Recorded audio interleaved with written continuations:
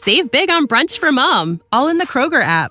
Get 16-ounce packs of flavorful Angus 90% lean ground sirloin for $4.99 each with a digital coupon. Then buy 2, get 2 free on 12 packs of delicious Coca-Cola, Pepsi, or 7-Up, all with your card. Shop these deals at your local Kroger, less than 5 miles away. Or tap the screen now to download the Kroger app to save big today. Kroger, fresh for everyone. Prices and product availability subject to change. Restrictions apply. See site for details.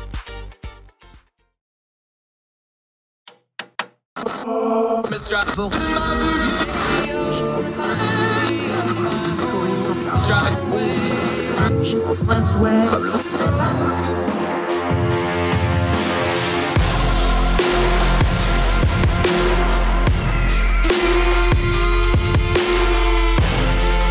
your host, Andrew Donaldson.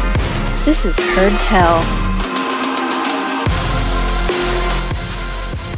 Welcome back to Heard Tell. I'm Andrew Donaldson. Thank you so much for giving us the most precious thing you have, your time, as we do what we try to do here. Turn down the noise of the news cycle, get to the things that matter, discern the times we live in, skip all the stuff that doesn't, skip the caterwauling, skip the hollering, talk, not yelling. Discern the times we live in so we can understand what's going on around us. You may have heard tell that there's a lot of talk about ethics in Congress. Now, we talk about government accountability all the time here, and ethics in Congress is one of those things. It's kind of like, intelligence services, and you joke about how intelligent they really are. But ethics in Congress is important. It's also something that's vastly missing. We have things like the George Santos situation, where he's now not only going to be seated, and not only are they not going to kick him out of Congress, but they're going to give him committee assignments. Heck of a job, Kevin McCarthy, holding the line on that one. Nonetheless, all these things have brought up that the new rules package that the GOP Congress has brought in has changes to how they investigate ethics. And of course, things like Santos are just the glaring things, but there's multiple investigations into multiple congressional members at any given time, both parties, and the party in charge, of course, has a say in who sits on those committees and those things. Let's go to Punch Bowl News for a minute, because this is important to kind of hash out. I want to talk about how ethics investigations are laundered. No, I don't mean air and dirty laundry, although we could probably use some of that in Washington too. I'm talking about like money laundering. You take dirty money, you run it through a front business or 2 or 3, and you pass it through a couple accounts, and eventually it's clean, as in it's harder to trace where the original problem was, even though it's still dirty money. Ethics complaints in Congress get laundered. Let's go through how this works. We're going to rely on our friends over at Punch Bowl News. By the way, if you don't sign up for their free newsletter on congressional goings-on, you're missing out. You need to do so. It's free on their Substack. We'll link to this. Punch Bowl News. This particular piece was written by John Breshnian. I hope I'm saying that right. But the rules package recently approved by the House party on a party line vote essentially puts the OCE, that's the Office of Congressional Ethics, the independent ethics watchdog, on hold, at least until House Minority Leader Hakeem Jeffries can name 2 new Democratic board members, which we'll get to in just a second, 2, possibly 3 board members, depending on who you ask. And the House Republicans include a provision that impacts the OCE staff, although there's confusion on that too. And here's the explainer on it. The rule package imposes term limits on all those OCE board members, 3 from each party plus an alternate. Under the new restriction, board members can only serve for 2 Congresses. Remember, those are only 2-year terms, so 4 years totally. This is the same time limit OCE board members faced when the office was first created in 2008. However, only Democratic board members are impacted. Whether it's 2 or all 3 Democrats on the board is a little hazy. But all this matters because the OCE rule changes that the Republicans instituted. The GOP package states, and this is a direct quote from the rules package, the provision regarding appointment and compensation of staff shall be required an affirmative vote of at least 4 members of the board not later than 30 calendar days after the date of the adoption of this resolution.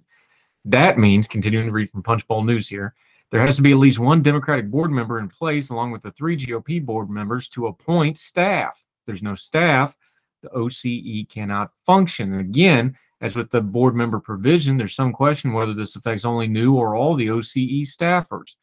Government watchdog groups have slammed the Republicans for these moves, accusing them of gutting the OCE, but that's not quite true. Number 1, OCE doesn't have a lot of friends in the House GOP leadership. 2, Republicans have tried to get rid of the OCE entirely before, so you can understand why the watchdog groups think that. But here's the news. Again, Punchbowl News reporting here. Jeffries plans to name his OCE board pick in time to meet the 30-day deadline. The House voted on the rules package on January 9, meaning Jeffries has until early February to announce his picks. There are some restrictions on OCE board members. They can't have been lobbyists for at least a year, and they can't have run for several years after leaving OCE or engage in political activities while serving. These rules normally make it difficult to find board members, yet this controversy has Democrats looking to move quickly. But let's talk about Ethics Committee. Now, this is not the OCE, this is the actual Ethics Committee. Another change that Republicans implemented that allows anyone to file a complaint with the ethics panel. Up until now, only lawmakers were able to file complaints. The public could now theoretically file with OCE, but not with the Ethics Committee. This cuts both ways. The knock on the OCE, which lacks subpoena authority or the ability to sanction members, is that it's a, quote, complaint factory, has grown up around it. Outside groups from both parties file a complaint, leak it to the press. The OCE calls for an investigation, as they are bound to do, and then the Ethics Committee finds no major violation. This results in a bad headline more than real checks on bad behavior, per the OCE critics. The Ethics Committee, though, doesn't have to disclose that it's received a complaint, meaning everything the secretive panel does disappears into a black hole. The OCE reports, on the other hand, eventually come out if they're sent on to the Ethics Committee. That's from Punchbowl News. Why do I call that ethics laundering, like money laundering? Because the House has a lot of say over how they investigate themselves. Things that they want memory hold get memory hold, and here's part of the process they have to do it. Now, controlling that process is what they're actually arguing about here. Who controls what and how? Obviously, the folks in power don't want heavy oversight. The folks out of power want a lot of oversight because they can use that not only to get the people in power held accountable, but can use it when they want to try to take power in the next election. You see how this becomes a big ball in a hurry. Ethics complaints go in. Some are unfounded and used to leak, like they said. And the ones that really have some important stuff in it tend to disappear if the member has enough clout to make it happen. This is why you only usually see people, and goes back to this George Santos situation. He's only going to get kicked out of Congress if the GOP leadership has an incentive to do so. Let's take another person, Madison Cawthorn. Now, he didn't get run out of Congress, but he did get code-redded. I use that term quite a bit lately. What code-redded means, of course, it comes from A Few Good Men. Somebody orders a code red when they want to get rid of somebody or teach somebody a lesson. Okay, in this case, with Madison Cawthorn, it was Tom Tillis, the senator from North Carolina, who had a personal beef on a couple levels and was just generally offended by the very existence of Madison Cawthorn and all his hot mess. He ran a code red. They went and got all the Oppo research, they dug up all the dirt, and they just kept leaking it in the press until he was effectively politically dead. Killed his reelection campaign, he lost in his primary, and he scurried out of Congress without having really accomplished anything other than embarrassing himself and our country for having held office in the first place.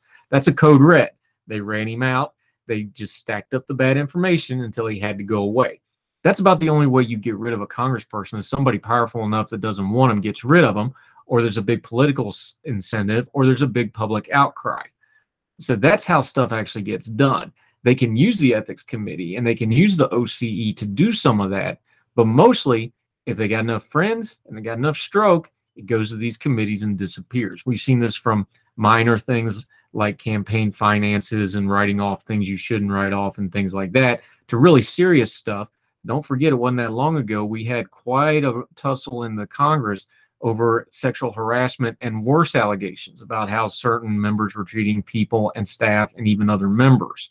This is serious stuff that Congress does not take seriously, because we do not have a serious Congress, especially this Congress, which looks like it's going to be an absolute utter circus.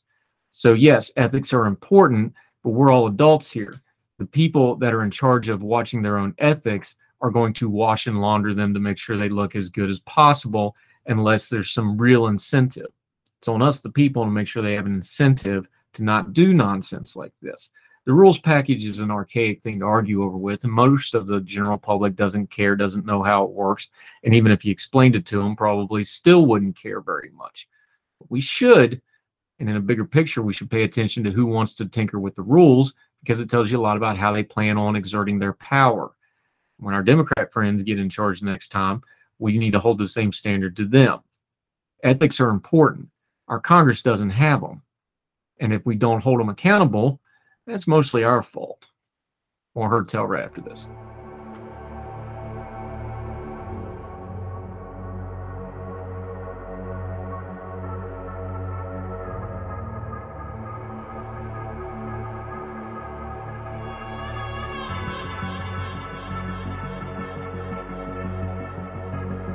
Ah, spring. Nothing like the world progressing towards summer to inspire your own progress.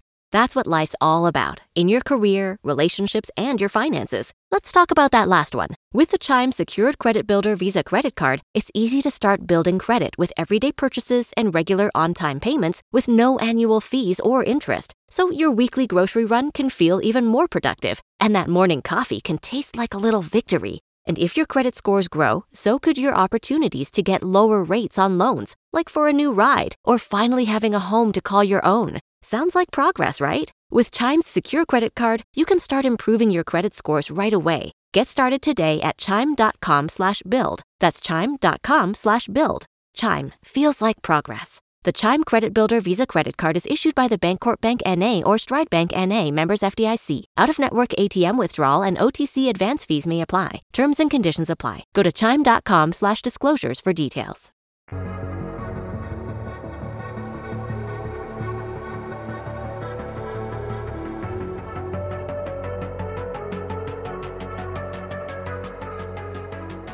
Welcome back to Heard Tell. Okay, old favorite, hadn't been here for a while. He's been busy. He's going to tell us why he's been busy with here in just a second.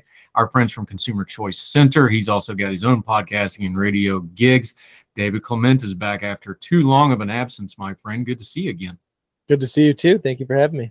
Always a pleasure to have you. Okay, here's an interesting one. We've been talking about housing a lot. We've been talking about it with our UK friends where it's really getting hairy over there. We've been talking about it here in America where it's not quite to that level, but it's kind of heading that way.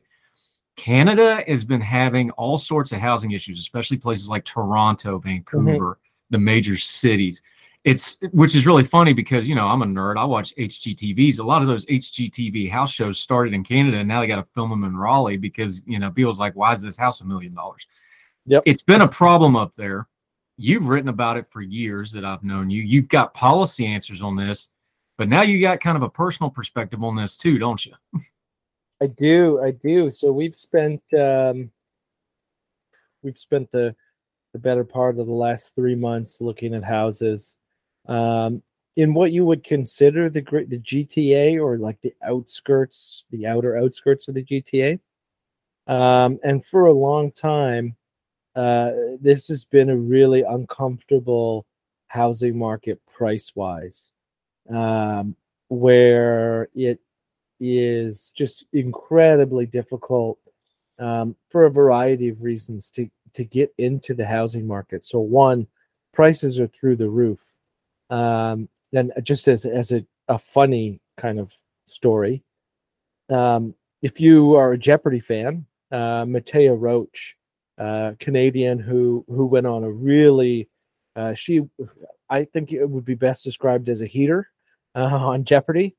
Won about $560,000 on her run in Jeopardy, and someone asked her, "Oh, well, what are you going to do with the prize money? Because that should be like life-changing money."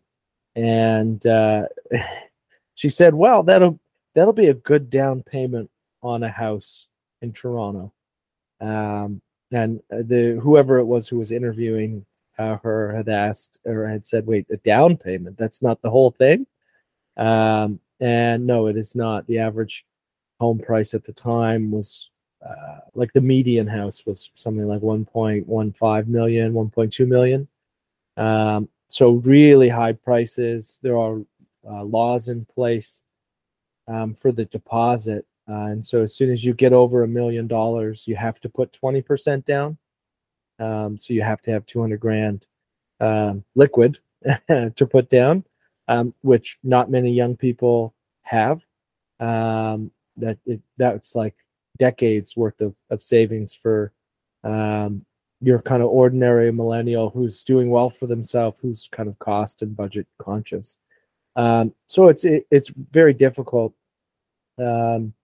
Now, some of those prices have come down recently. We're seeing a bit of a crunch with rising interest rates right now. I think a lot of people who were speculating on real estate, who bought, let's say, from 2020 to 6 months ago, are feeling the pinch because the mortgage payments with the rising rates don't match what you can get for rent. So the idea that you could, if you can't sell a home, you can just rent it, you're going to eat the loss. And so we're seeing a lot of homes come on the market where homes have sat empty for, let's say, 3-4 months, and that is just too much of a burn rate for a lot of people to stomach. And so houses are starting to go back down. They're dipping below the $1 million mark. Doesn't mean it's that much more affordable for buyers, because it's harder to qualify for a mortgage these days than it was 2 years ago, with rates being what they are. But we're starting to see some type of adjustment. It's not any type of collapse, I would call it, but we are seeing some sort of price adjustment, but not much of an adjustment in terms of overall affordability, unfortunately. Yeah, David Clement joining us. Here's the thing. We all talk policy stuff. We're pundits. This is what we do. We give ideas and throw stuff out there. Then when you got to go through it yourself, it kind of changes your perspective a little bit.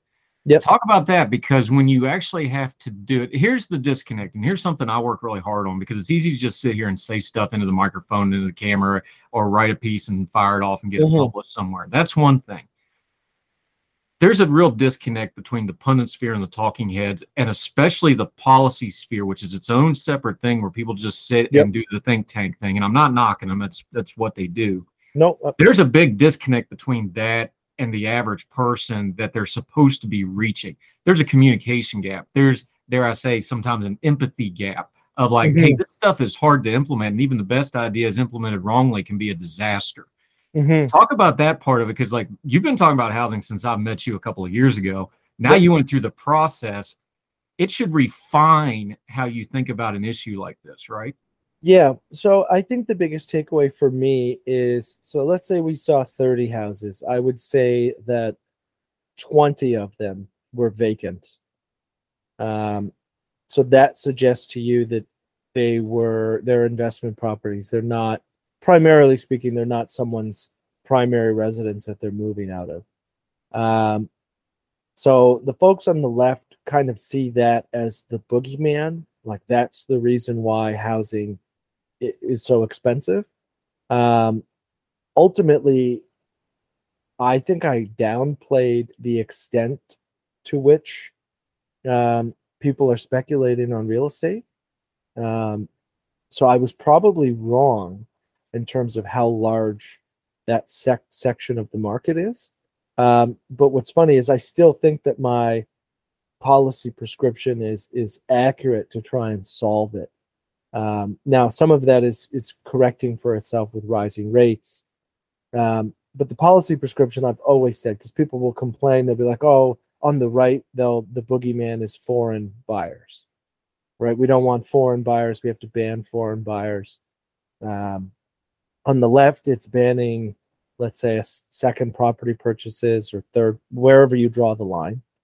But realistically, I think the answer, if those people are, in air quotes, bad, and I don't think they're necessarily bad, they're responding to incentives. If you want to stick it to them, the best way to stick it to them is to increase the housing supply and create a lot more competition in what's on offer in the market. And we're starting to see a lot more effort at the provincial level on that. The Premier of Ontario's governor for American listeners, is wanting to build over 1 million new homes to try and alleviate some of this crunch. I think that's really the best way to stick it to investors or to foreign buyers, is to create competition where you don't see that asset inflation of 15-20% per year.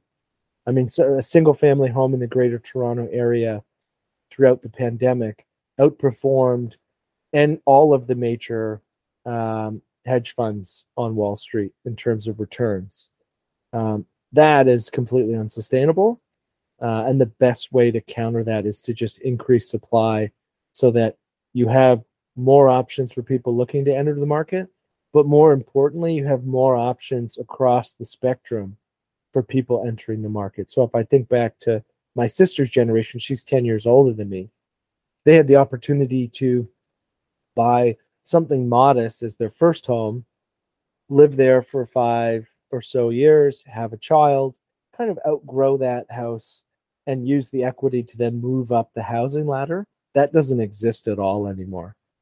If you're a millennial and you have kids, it's essentially you're renting in that type of modest home. You're then outgrowing it, and you're taking a big leap to that kind of more forever home, the type of house you could live in for let's say 20, 25 years. So that's the uncomfortable situation a lot of folks like myself are dealing with right now, is being able to make that leap, which is very tough. But I do think at the end of the day, the best way to counter any of the boogeymen out there is to just increase supply and do so in a meaningful way, which we are starting to see some YIMBY, yes in my backyard pressure with the decision makers in the provinces, who are ultimately the final say on a lot of the provinces, and the municipalities are the final say on housing.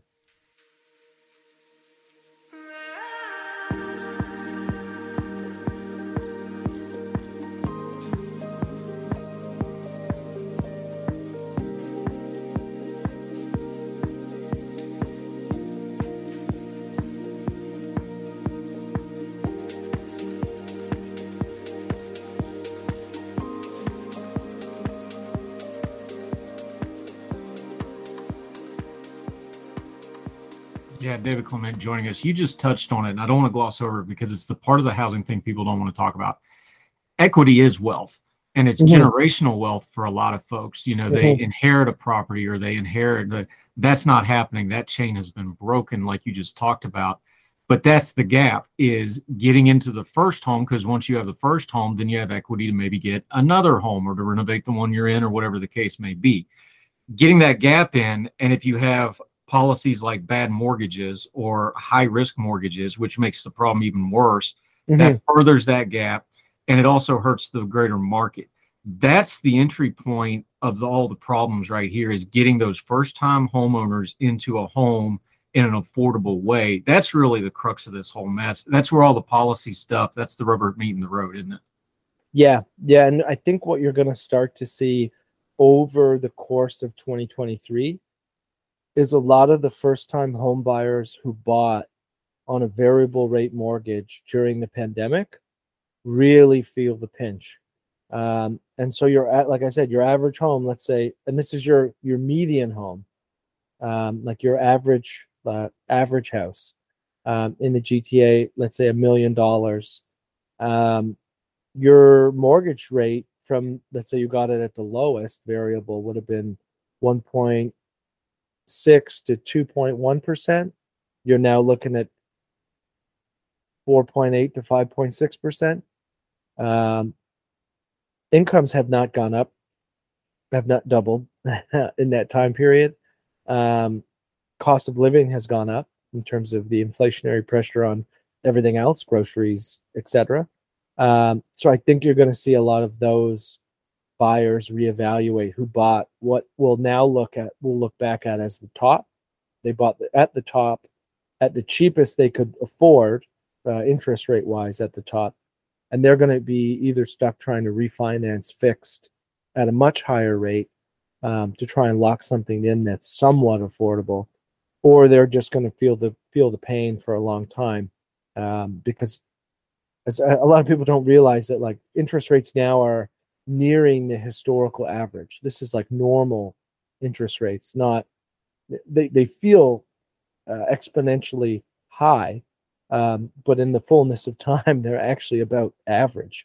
And so the people who are banking on interest rates to go back down to low twos, high ones, I think are dreaming, and they're going to really feel it if they don't plan financially for that reality. Yeah, David Clement joining us. That's a good point you bring up about the interest rates, because that's been making headlines. For folks that aren't following Canada politics and the economy, which is not most of the world and probably about half of actual Canadians, what's kind of the headlines that folks should actually be paying attention to? You just mentioned it, the interest rates are up, but if you look over them historically, they're not, outrageously up. It's just comparatively up. Mm-hmm. There's a talk that the recession now may be deeper than they thought in Canada. The Bank of Canada has had some headlines and some press. The Trudeau government has obviously been talking a lot, quite frankly, kind of scattershot about different things, but they're talking about this.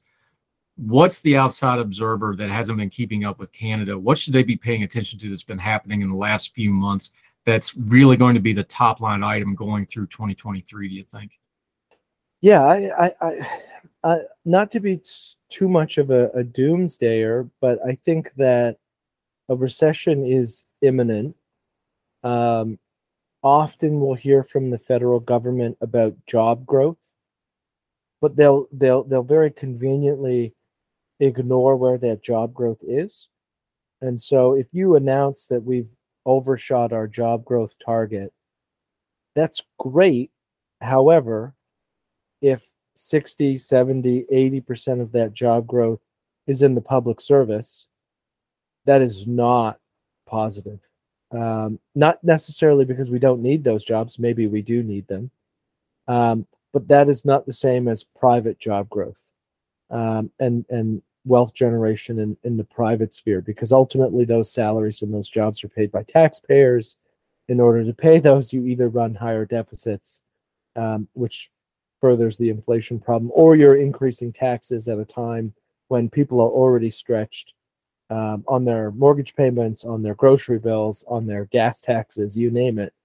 So keep an eye, I would say, be skeptical of when some of these job figures come out in terms of where the jobs are. That's an important one. I would say that inflation is probably going to linger for longer than a lot of people first argued. We saw the same thing with the Biden administration, saying that this inflation is transitory. It's because of Putin. It's because of supply chains, etc.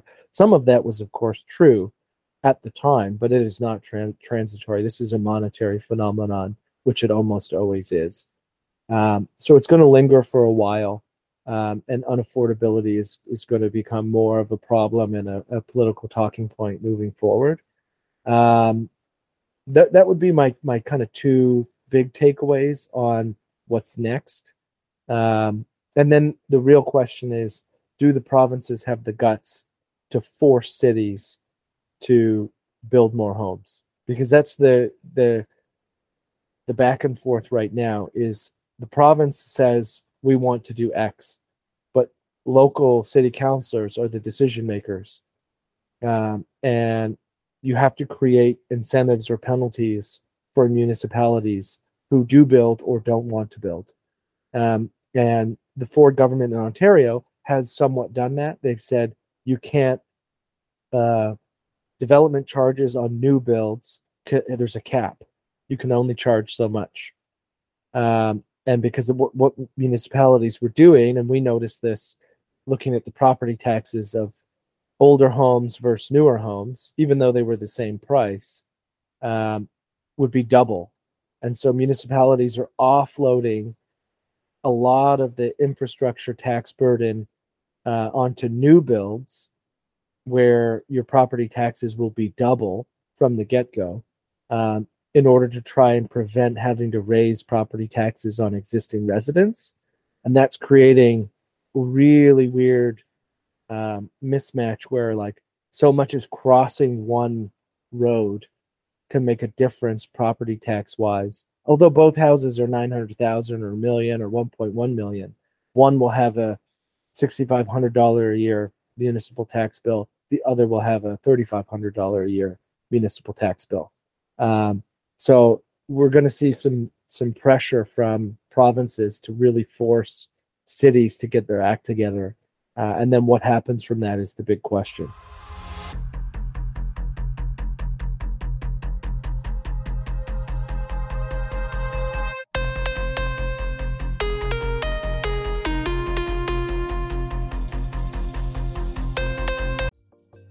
Folks, if you've listened to the Heard Tell program, you've heard our friend Gabriella Hoffman, but you need to make sure you're checking out her podcast, District of Conservation. It's a podcast exploring the nuances of true conservation efforts from D.C. and beyond. From topic discussions to exclusive interviews with conservation and energy newsmakers, Gabriella keeps listeners appraised of the latest news stories while elevating important voices. Listen to the District of Conservation on Apple Podcasts or wherever podcasts are played. Religion is at the intersection of our 21st century life, even if we don't express a faith.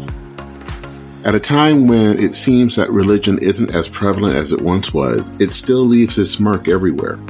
As a pastor, I know that religion isn't something I just do on a Sunday, but it's found in every nook and cranny of my life. Sexuality, politics, social media, the economy, war, nationalism, all have some kind of religious angle to them. And as a communicator, I want to find the stories that can help people understand this part of our society that is so important to so many. Hi, I'm Dennis Sanders, and I'm the host of Church and Main. Church and Main is a podcast about the journey of faith and where it intersects with modern life. I look at faith with a journalist's eye, asking the who, where, what, why, and how religion affects some of the major issues of the day. Join me as we journey together. You can listen to Church and Main podcast at the website churchandmain.org or on your favorite podcast app. I look forward to seeing you.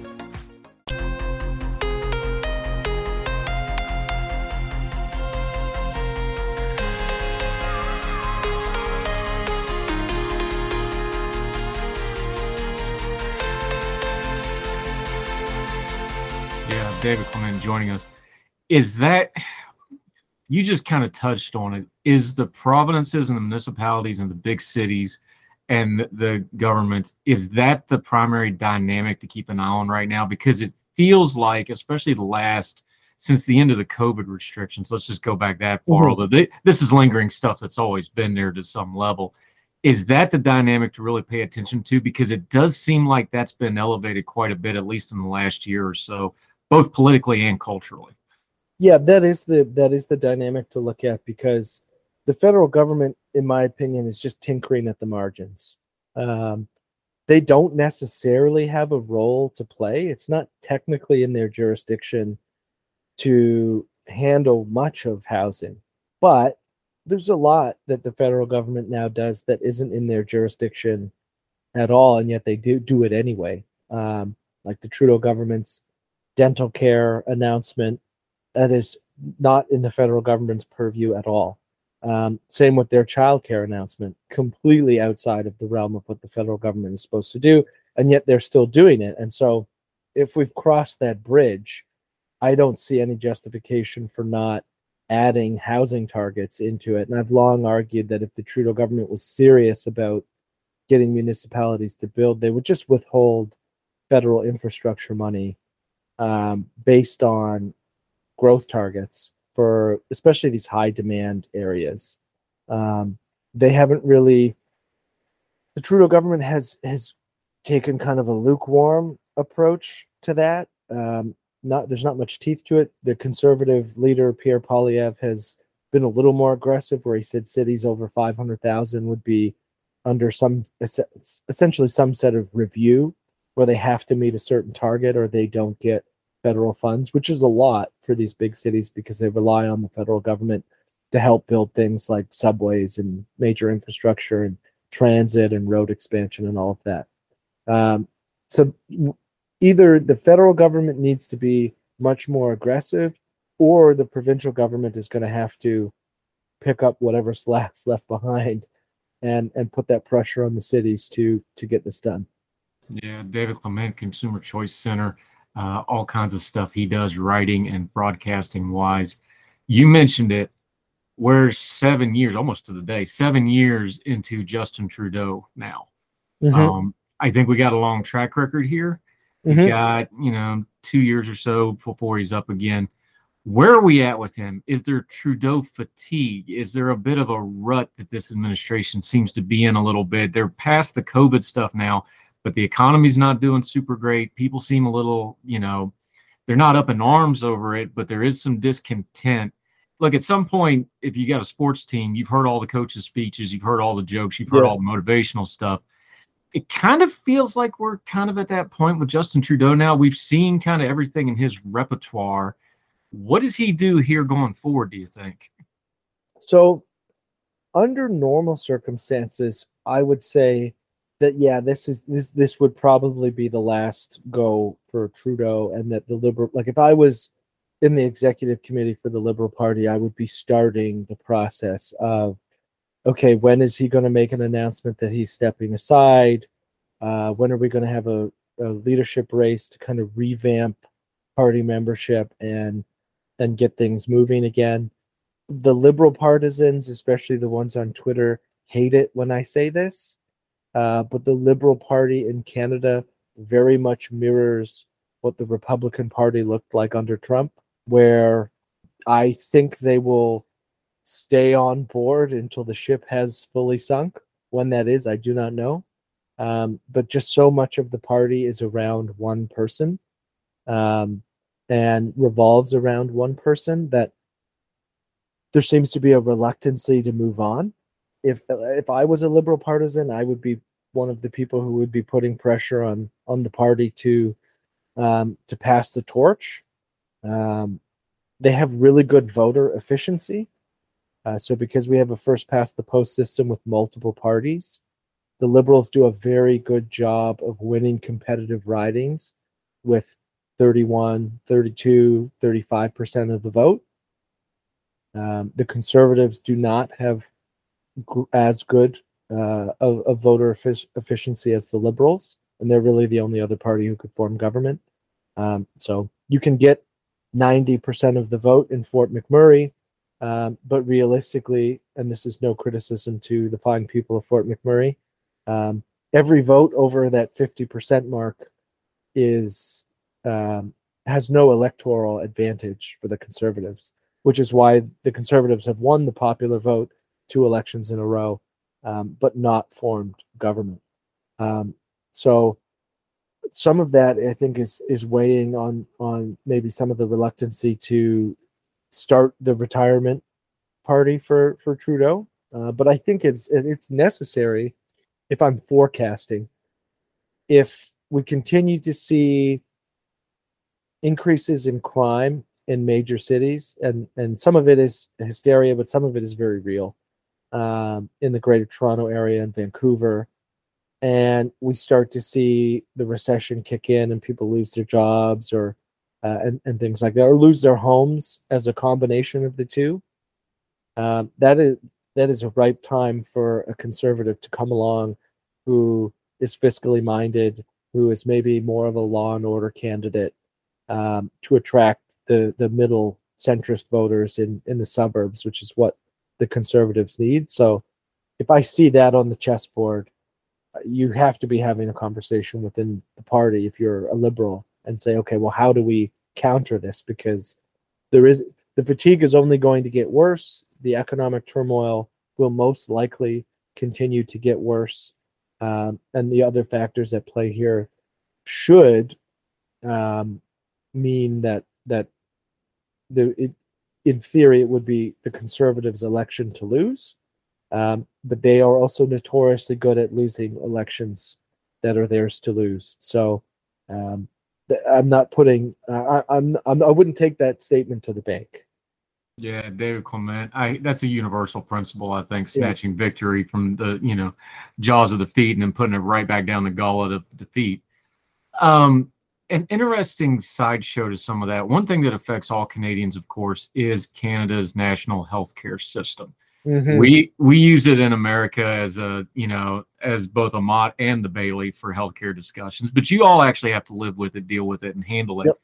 Interesting crack in the system here. Doug Ford, the Premier, of course, of Ontario, who's an interesting character in his own right that you love to talk about. I do. Is having a little bit of a foray into privatized healthcare. Now, Trudeau's kind of really keeping an eye on this, and he's made some wide swath statements here. It's a small thing. It's a little thing. I don't know how much it'll amount to anything, but it is an interesting thing. Mm-hmm. We'll see how it pans out in terms of what it actually looks like in practice. But the idea is that we just have private service providers or alleviating all of the backlogs that we see for a lot of the somewhat minor surgeries and things like that, routine scans, MRIs, and things that kind of fall into that category. And for American listeners, an example of like how severe it can be. So it's anecdotal, but it's my own. And this was before COVID. These problems in the healthcare system are not COVID specific. They were exacerbated by COVID, but they've existed for a long time. I had to have a minor sinus surgery. I think I went in. So from the time in which I first got referred from my doctor to the specialist was about 6 months. I went to the specialist and she said, okay, are you available for surgery? And she gave me a date. It was like March 2019. And that was 8 months from when I saw the specialist. So we're talking well over a year total time from like the I have a problem that needs fixing to actually going under the knife. Now, for me, it was an inconvenience. It wasn't debilitating. But you have people who, let's say, don't have the luxury of working like I do remotely and with a laptop. Let's say you work outside, you build homes, you do all of those very important jobs, and you tear an MCL. You can't really afford to wait 9-12 months for surgery. That needs to happen now. And so if we can get closer to those things happening now, it's going to be a huge benefit. And the way the Ford government is saying is there's no out-of-pocket expense. They're just billing the province. It's still single payer. These private clinics, doctors, etc., are just billing the province through your OHIP card, which is your provincial health card. So when framed like that, I think it could be very good. How it pans out, the jury is still out. But if we have more options to use our healthcare dollars, essentially, to get quicker service, that is a huge plus.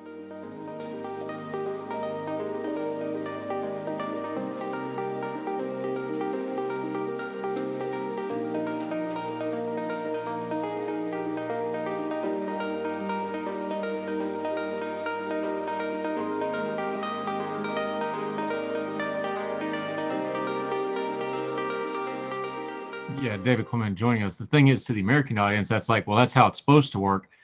Problem is, there's folks, especially certain Canadian politicians, that think this is absolute heresy and have basically called it as much. I know our British friends joke about the National Health Service over there being the official state religion. I don't think it's quite that bad in Canada, but some of the reaction here, you would think it certainly was, calls for inquisition on why in the world are we putting this crack in the wall. It's a culture divide with a U.S. audience to why that would be so harsh to y'all. Yeah. But just kind of explain why that's such a throwback, because it goes back to those other things we're talking about, who's controlling funding, provincial government, federal government. There's a lot of layers to these sorts of things, isn't there? There are, and I think for the people who are up in arms about this, they view it as the Americanization of healthcare, which it is not. If anything, it's more of a European model. And Canadian politicians who want healthcare to be 100% public, meaning from the insurance card that you have, to the doctor that you go to the surgeon, to the literal building in which you have that surgery, to be owned by the government. They're up in arms and they think this is crazy.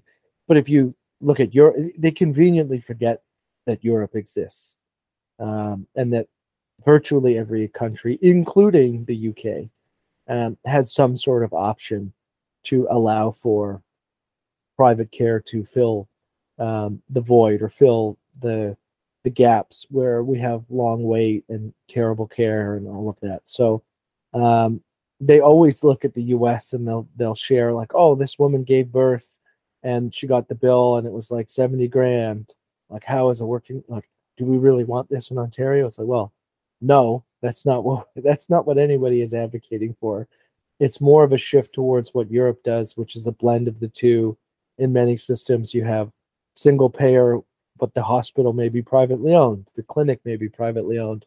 They bill the province accordingly, or they bill the state accordingly, and you get quicker care. And for Canadians who really care about the universality, they can't separate the fact that you can have universality without the government actually owning the hospital. They think that it all has to be the same, and it's just not true. If you get the horse blinders off and you take a look at how healthcare is run around the world. Yeah, David Clement, Consumer Choice Center. For those of us that only periodically check in with Canada, either our neighbors or north or the worldwide audience, look, we only got so much bandwidth and we got our own messes. Give us one or two things to be on the lookout for. I know we already talked about things like the economy and the housing and the healthcare stuff. What's one or two things to just kind of bookmark that may cut through onto more of the American or the international audience down the road a little bit, but we should bookmark it now, like, hey, go ahead and kind of tab this one out because you're going to be hearing from it here down the road a little bit. So I think crime is a big one, because with now our sensitivity to crime is, our bar for our sensitivity to crime is a lot lower than in the US. And so I don't have the numbers on me, but if I were to quote the numbers, most American listeners would be like, well, that's like 1/20th of Chicago. That's not a crisis or a problem. But we are seeing an increase, especially in the Greater Toronto area, of random crime. There was one in Toronto where a group of, I think, 5 or 6 teenage girls beat a homeless man to death. Now that's a headline and it's anecdotal, but then you couple that with like an increase in things like carjackings, very violent, like in your face crime. And it starts to become something that is then a topic of discussion politically. Things like the re-release of violent offenders is another common one, where in many instances the criminal justice reform world gets lost. And I say this because I'm definitely in the criminal justice reform world in terms of victimless crime. But I'm certainly not in regards to violent crime. And you'll have instances where people will be granted early release for a variety of reasons, overcrowding or, in air quotes, compassion, and then they reoffend in a violent way. As that continues to happen, it becomes campaign fodder for the Conservatives. And so I think we'll see that become more of a talking point. Not to the same extent, not to US levels, but it will become a major conversation. Yeah, David Clement, Consumer Choice Center, been a friend of ours since the beginning. I started doing broadcasting and writing, which I appreciate greatly, sir. I didn't throw you your softball about liquor in Canada. We'll talk about that next time. But until we get you back on again, it won't be as long this time, I promise. Let folks know how they can keep up with you, what you got going on, and follow you until we get you back on Heard Tell again. Yeah, so you can follow me on Twitter at Clement Liberty. The organization's website is consumerchoicecenter.org, where we talk about internationally basically how things impact consumers, everything from sin taxes to free trade to how do we handle companies like Huawei. So lots of good content there on the policy side, both in the United States, Canada, and the rest of the world. Yeah, you do good work, sir. We always enjoy the conversation. David Clement, appreciate the time, sir. Thank you very much. Thank you.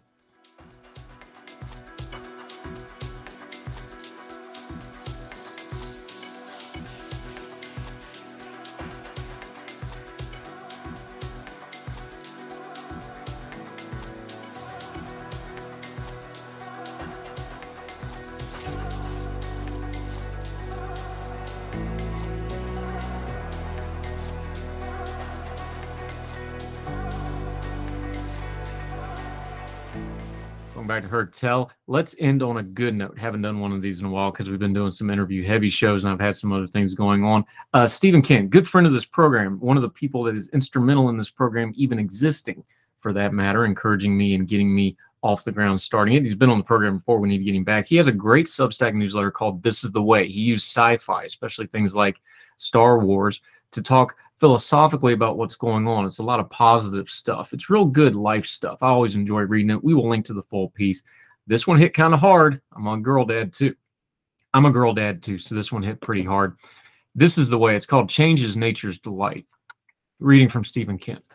This is a weird story. Somehow playing a violent video game ended with me being trapped in the glass box of parental emotion. Last night I was enjoying some me time in the living room playing Ghost Recon Wildlands. Now that's a hot mess of a game. It's basically just Grand Theft Auto, but you're playing as a special forces operative fighting drug cartels in Bolivia.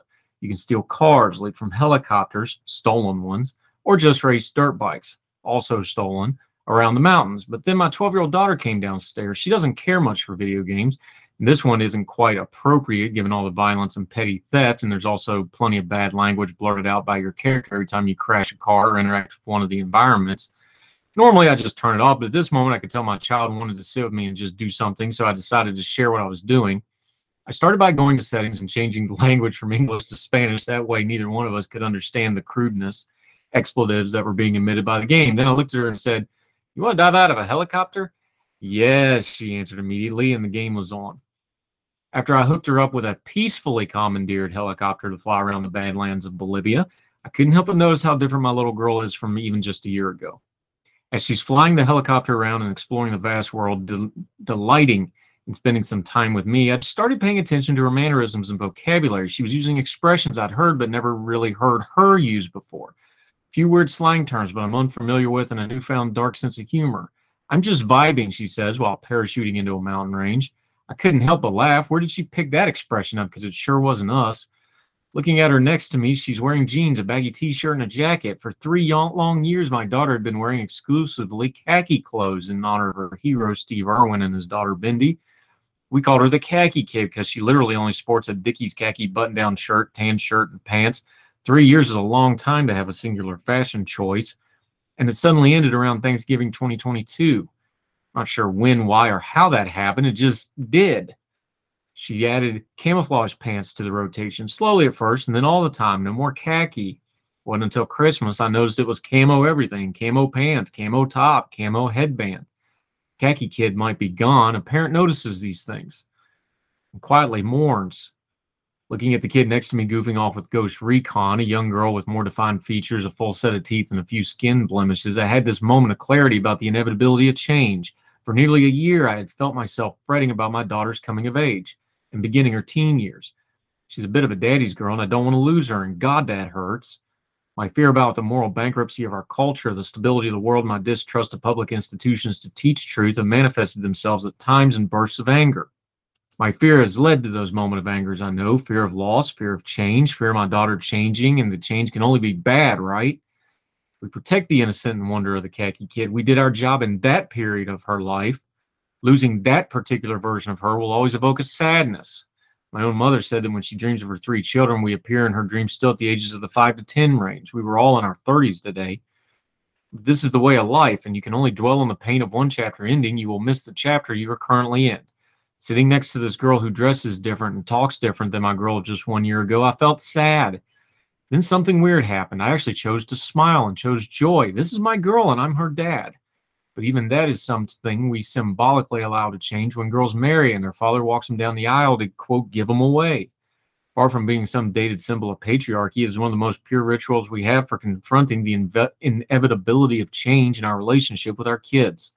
They'll always be yours, in quotes, but you still have to give them up, also in quotes, to their passions, their dreams, their true loves.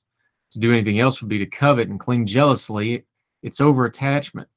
I love my daughter, and I will do so in all her phases, operating systems, and versions. Like Anakin Skywalker, I don't want things to change, but they will, and I will not be remembered for fighting a setting sun. I want to be remembered for smiling throughout. Welcome, the Camo Kid. This is the way. It's from Stephen Kent with a nice touch. highly recommend his newsletter. We need to get Stephen on the program. Again, we wouldn't even have this program without his influence and mentorship, and I thank him. That'll do it for Heard Tell.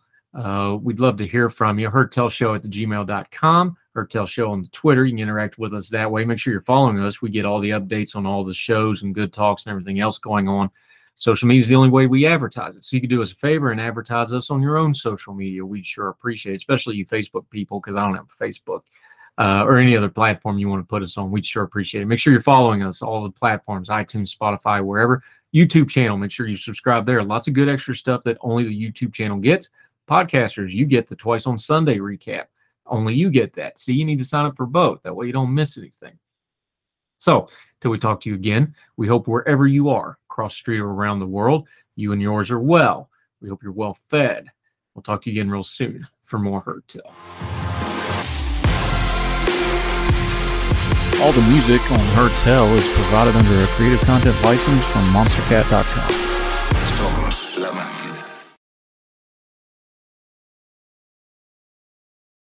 Religion is at the intersection of our 21st century life, even if we don't express a faith. At a time when it seems that religion isn't as prevalent as it once was, it still leaves its mark everywhere. As a pastor, I know that religion isn't something I just do on a Sunday, but it's found in every nook and cranny of my life. Sexuality, politics, social media, the economy, war, nationalism, all have some kind of religious angle to them. And as a communicator, I want to find the stories that can help people understand this part of our society that is so important to so many. Hi, I'm Dennis Sanders, and I'm the host of Church in Maine. Church in Maine is a podcast about the journey of faith and where it intersects with modern life. I look at faith with a journalist's eye, asking the who, where, what, why, and how religion affects some of the major issues of the day. Join me as we journey together.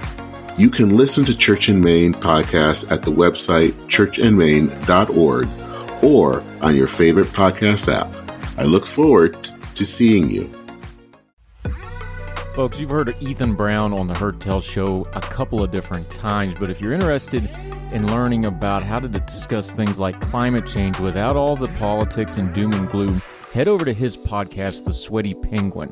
Sweaty Penguin is a late-night comedy-style climate podcast working to add nuance, critical thinking, humor, and hope to the climate conversation. They got over 100 episodes already, breaking down weekly news stories and specific topics, from the vanilla to the ADHD to the international accountability to orangutans. Yes, I know, it's a comedy thing, so just go with it. But each time, exploring different ways we can make progress on these issues while still helping the economy, health, security, and everything else we care about. Feel overwhelmed, exhausted, or excluded by today's climate change discourse? This is the podcast for you. Find The Sweaty Penguin wherever you get your podcasts or at www.thesweatypenguin.com. Hopefully, this is the last time you hear this ad. With Chime Checking Account, features like fee-free overdraft up to $200 with SpotMe and getting paid up to 2 days early with direct deposit, you can probably treat yourself to an ad-free upgrade to spend more time listening to your favorite podcasts, or at least grab an extra latte. Take more control of your finances and say goodbye to monthly fees. Open your account in minutes at chime.com/goals24. That's chime.com/goals24. Chime feels like progress. Banking services and debit card provided by the Bancorp Bank N.A. or Stride Bank N.A. members FDIC. SpotMe eligibility requirements and overdraft limits apply. Terms and conditions apply. Go to chime.com/disclosures for details. For the ones who work hard to ensure their crew can always go the extra mile, and the ones who get in early so everyone can go home on time, there's Grainger, offering professional-grade supplies backed by product experts so you can quickly and easily find what you need. Plus, you can count on access to a committed team ready to go the extra mile for you. Call, click Grainger.com, or just stop by. Grainger, for the ones who get it done.